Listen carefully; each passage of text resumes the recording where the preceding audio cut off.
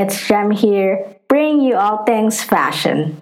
If you're looking for a way to lift your quarantine spirits, then maybe look extra today or just try to dress up so that you can feel a bit better or it can lift your spirits up.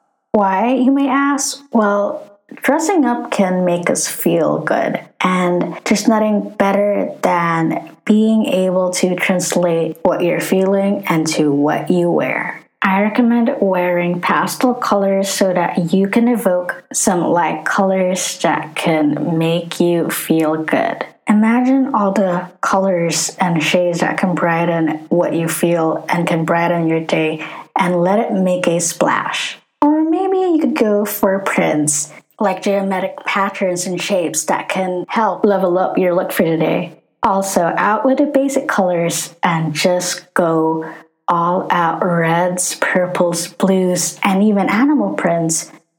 Doesn't it seem like when you wear something new, it somehow helps to clear your mind and gets you ready for the day? That's because when you look good, you feel good. And that's why holidays are also really extra, because fashion gives us a way to tell a story about yourself on holidays.